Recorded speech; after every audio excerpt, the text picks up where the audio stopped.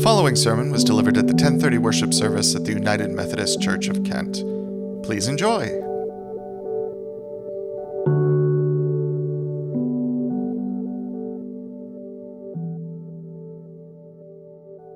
The sermon this morning is the second in a sermon series entitled Life in Christ, which is kind of a follow-on to previous sermon series about the teachings and the parables of Jesus. Today we are looking at Jesus' teaching about forgiveness. Last Sunday in the Orthodox Church, it was a Sunday that Orthodox Christians call Forgiveness Sunday. Each year, on Forgiveness Sunday, they read the passage that we heard from Matthew 6, and specifically the verses where Jesus says, "If you forgive others their trespasses, your heavenly Father will also forgive you. But if you do not forgive others, neither will your Father forgive your trespasses." This was being read last Sunday in all Russian and Ukrainian Orthodox churches. In response, President Zelensky of Ukraine said in a video posted last Sunday night, "We will not forgive the shootings of unarmed people, the destruction of our infrastructure. We will not forgive." He went on to suggest that Russia itself would surely face a day of judgment. And he said, God will not forgive, not today, not tomorrow, never. The gospel message about forgiveness will be our focus this morning. Let's be for a moment in a spirit of prayer. May the words of my mouth and meditations of our hearts be acceptable in your sight, O Lord, our strength and our Redeemer. Amen. In Matthew chapter 6, just prior to those verses I quoted, Jesus teaches his disciples the Lord's Prayer, which includes a major line about forgiveness. When I was growing up in the Presbyterian Church, I learned to pray in the Lord's Prayer, "Forgive us our debts as we forgive our debtors." Methodists generally use the form, "Forgive us our trespasses as we forgive those who trespass against us," a wordier form. Or I once had a church where the congregation preferred the phrasing, "Forgive us our sins as we forgive those who sin against us." Any of those formulations would be a correct rendering of the meaning of the Lord's Prayer. But the translation that is actually closest to the original Greek is the phrase, "Forgive us our debts." The Greek word ophelema means debt, although it can also be used to refer to one's sins. The idea of debt can help us to grasp what the Bible is talking about when it speaks of sin and forgiveness. If you were to think of who is the biggest sinner in the world today, you'd very likely think of Vladimir Putin. He is a man engaging in horrific wrongdoing.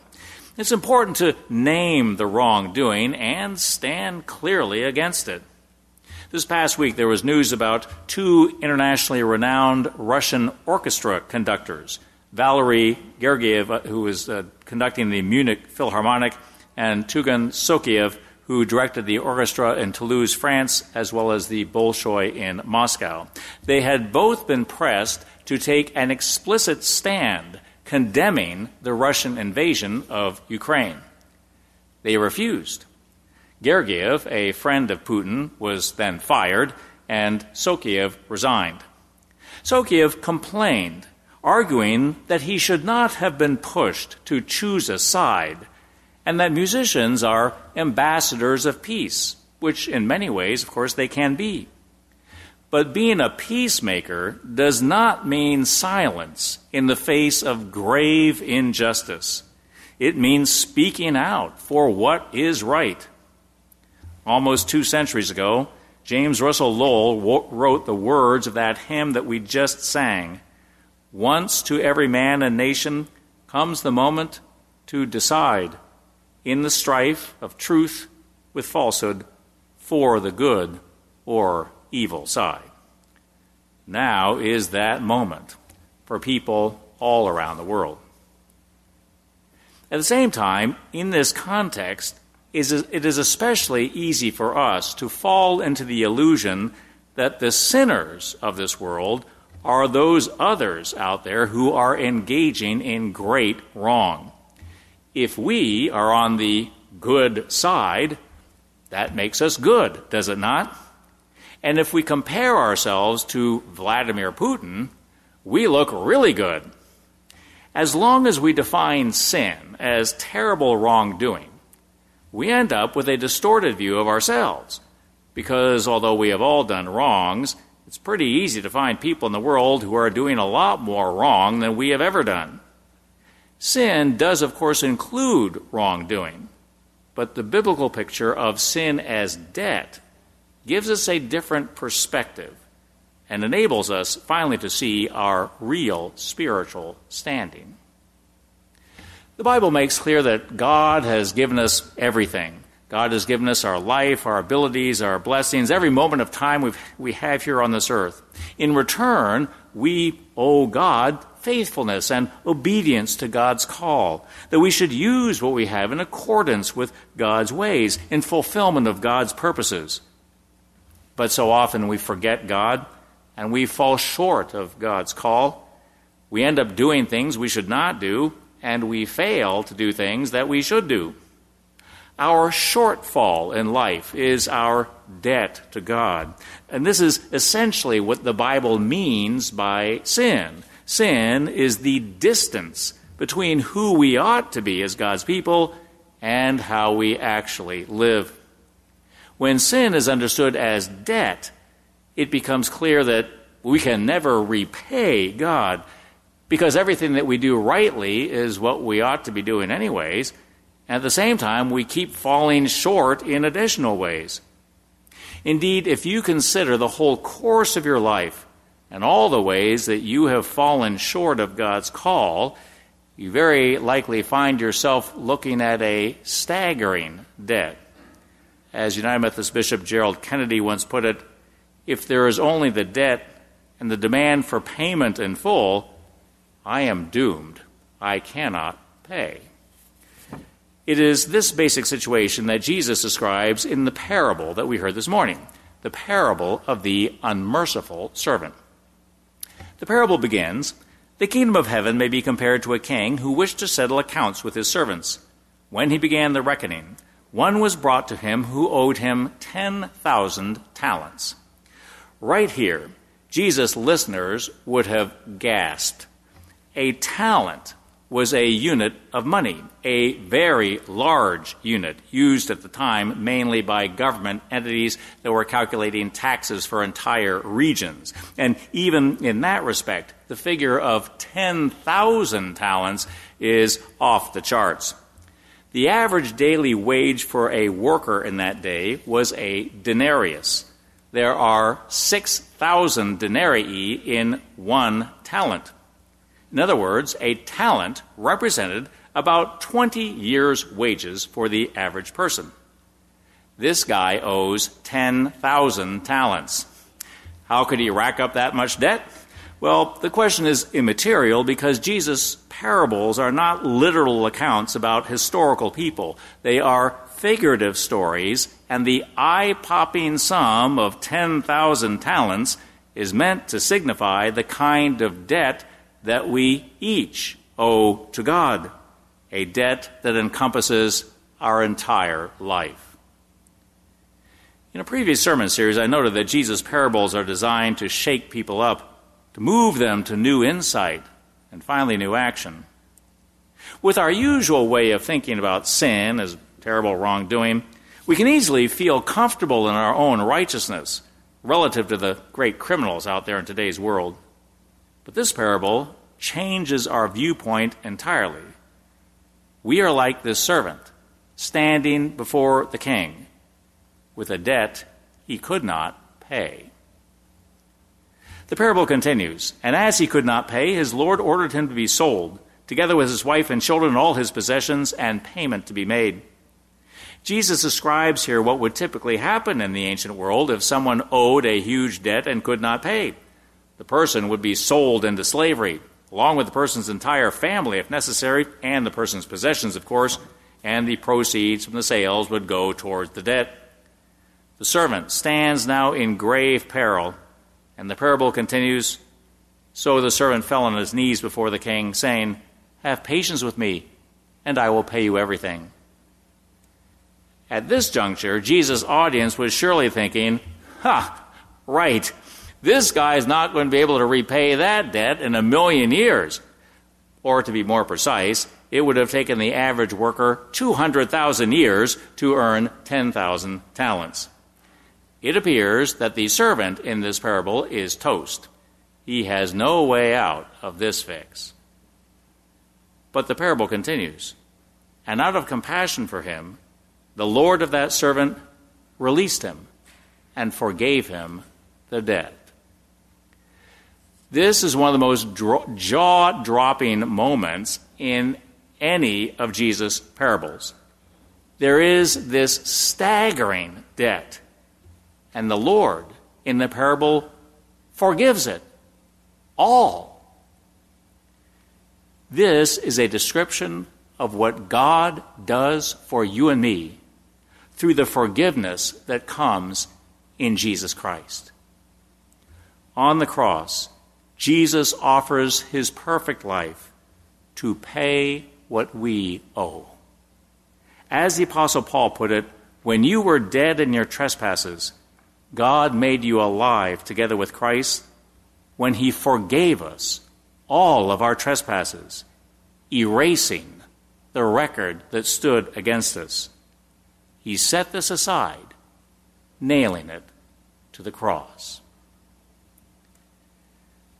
The parable up to this point thus offers a powerful illustration of that petition in the Lord's Prayer, forgive us our debts. But then the parable continues to illustrate the second part of the petition, as we forgive our debtors. Jesus said, but that same servant, as he went out, came upon one of his fellow servants, who owed him 100 denarii.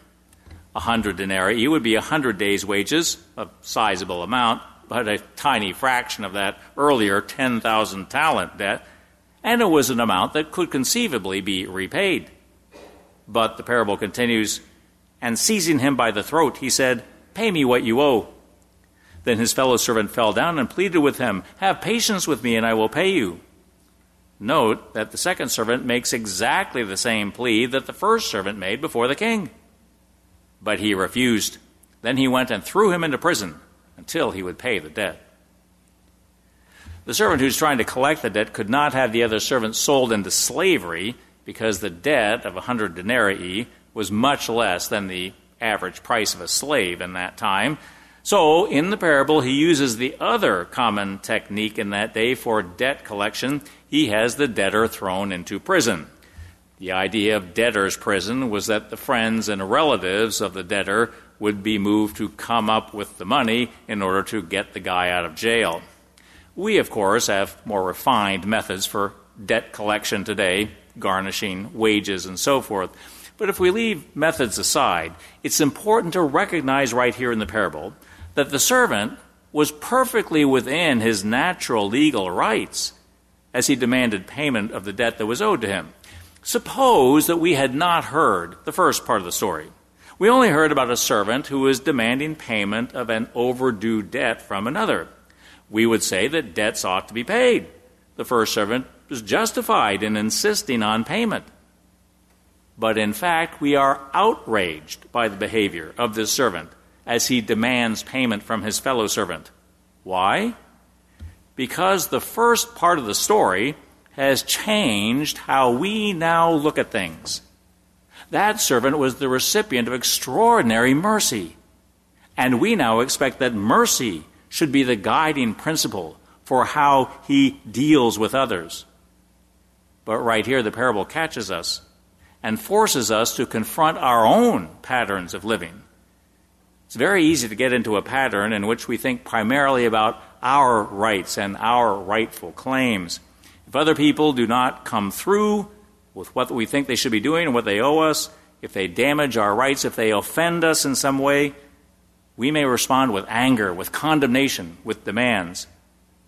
But what if we recognize the extraordinary mercy that God has shown to us, the size of our debt that God has forgiven? Then we are moved to live a life in which the guiding principle in our relationships with others is mercy, in which we show to others the mercy that God has shown to us. This will happen if we truly internalize and appreciate the mercy that God has given us. But this is precisely what the main character in the parable does not do.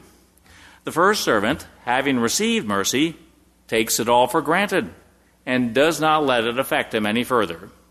Indeed, one could observe that the reason he now demands payment from his fellow servant is because he himself has now been freed from debt. That means he won't owe what he receives back to the king. He can keep it all for himself. Others, seeing his behavior, are appalled, and the parable continues. When his fellow servants saw what had happened, they were greatly distressed, and they went and reported to their lord all that had taken place. Then his lord summoned him and said to him, "You wicked servant, I forgave you all that debt because you pleaded with me. Should you not have had mercy on your fellow servant as I had mercy on you?" That question really is directed to all of us. Should we not have mercy on one another as God has had mercy on us? Notice that the teaching in this parable is not that God will forgive us if we forgive others. God forgives us first. God forgives us before we have done anything. God forgives us before we deserve anything. We then, hopefully, are inspired to likewise forgive others. But if we refuse to forgive others, we deny and undo the forgiveness that was offered to us by God. In the parable, the servant who refused to forgive his fellow is finally condemned by the king. And the whole parable thus provides a powerful illustration of Jesus' earlier teaching where he said, "If you do not forgive others, neither will your Father forgive your trespasses." But what does forgiveness mean when there is ongoing wrong being inflicted upon us or upon others? It does not mean that we are supposed to simply overlook wrong. Forgiveness is not passivity in the face of evil. The prophets regularly spoke out and condemned the wrongs of their day, and Jesus had sharp words for the scribes and the Pharisees as they acted unjustly. We are called as God's people to actively resist evil. Indeed, one of the questions that we ask everyone joining the United Methodist Church or coming for baptism is, do you accept the freedom and power God gives you to resist evil, injustice, and oppression in whatever forms they present themselves? A very timely question today. We are called to stand firm against wrong, and thus we support Ukrainians today as they stand courageously against evil.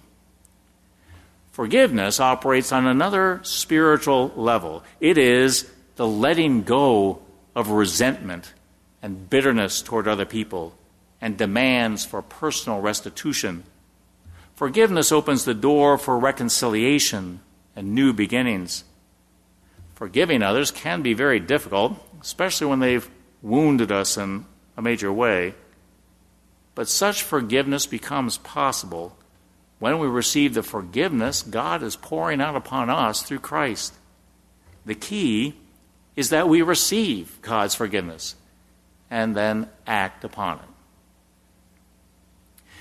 It is certainly understandable in Ukraine that President Zelensky is not at a point where he feels he can forgive the Russian invaders who daily are committing war crimes in his country. He suggested that God would never forgive. It may be that Vladimir Putin will never find forgiveness, since in order to be forgiven, we need to repent. We need to acknowledge our sin, turning from evil and turning towards God with penitent hearts so that we may receive God's mercy. And Putin seems far too given over to evil to ever do that. But if he did one day repent, if he sincerely repented, the astonishing message of the gospel is that even Putin could be forgiven because the grace of Jesus Christ is big enough to cover all sin. And that is good news for you and me, because it means that no matter what, we can experience God's mercy in our own lives. And through us, that mercy then can flow to others. As we forgive, we create new possibilities for a better future, and we ourselves are spiritually healed. Last Sunday, in the Ukrainian Catholic Church in Lviv, which also was recognizing Forgiveness Sunday, the bishop in his sermon said, "What the Russians are doing is awful, but we have to forgive, not because we are weak, but so that we are not poisoned by this evil." Forgiveness frees us from hatred and enables us finally to be God's people, working for the kind of world in which Christ would lead us to live. Let us pray.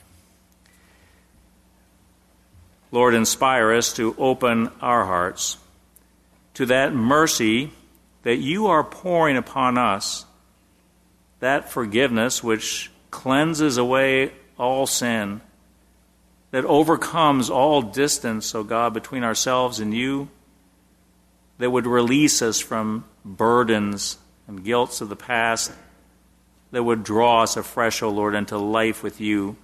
Enable us, indeed, to open our lives so to your grace that we can live in that grace, knowing ourselves to be forgiven by you, knowing that we can share today in life and fellowship with you and be a part of your kingdom that is everlasting. And Lord, as we are drawn into fellowship with you, we pray that you would inspire us to be instruments of your grace for others, where others have harmed and wounded us, O Lord.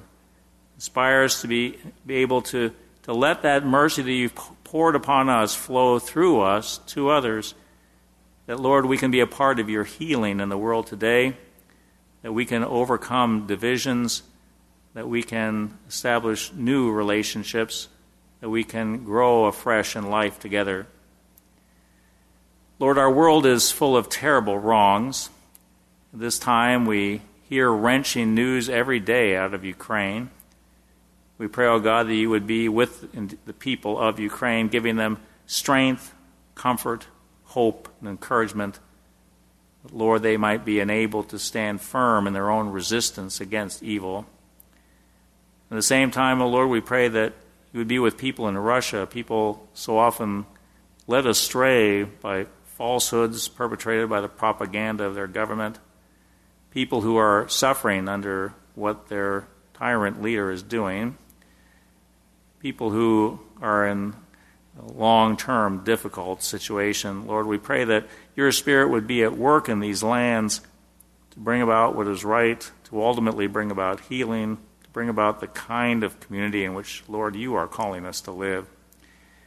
Enable us, O God, to stand firm in today's world against injustice and wrong, and at the same time to be people who are not full of bitterness, but who can show forth your kind of heart, a heart that seeks to bring all people into that life of mercy and fellowship with you.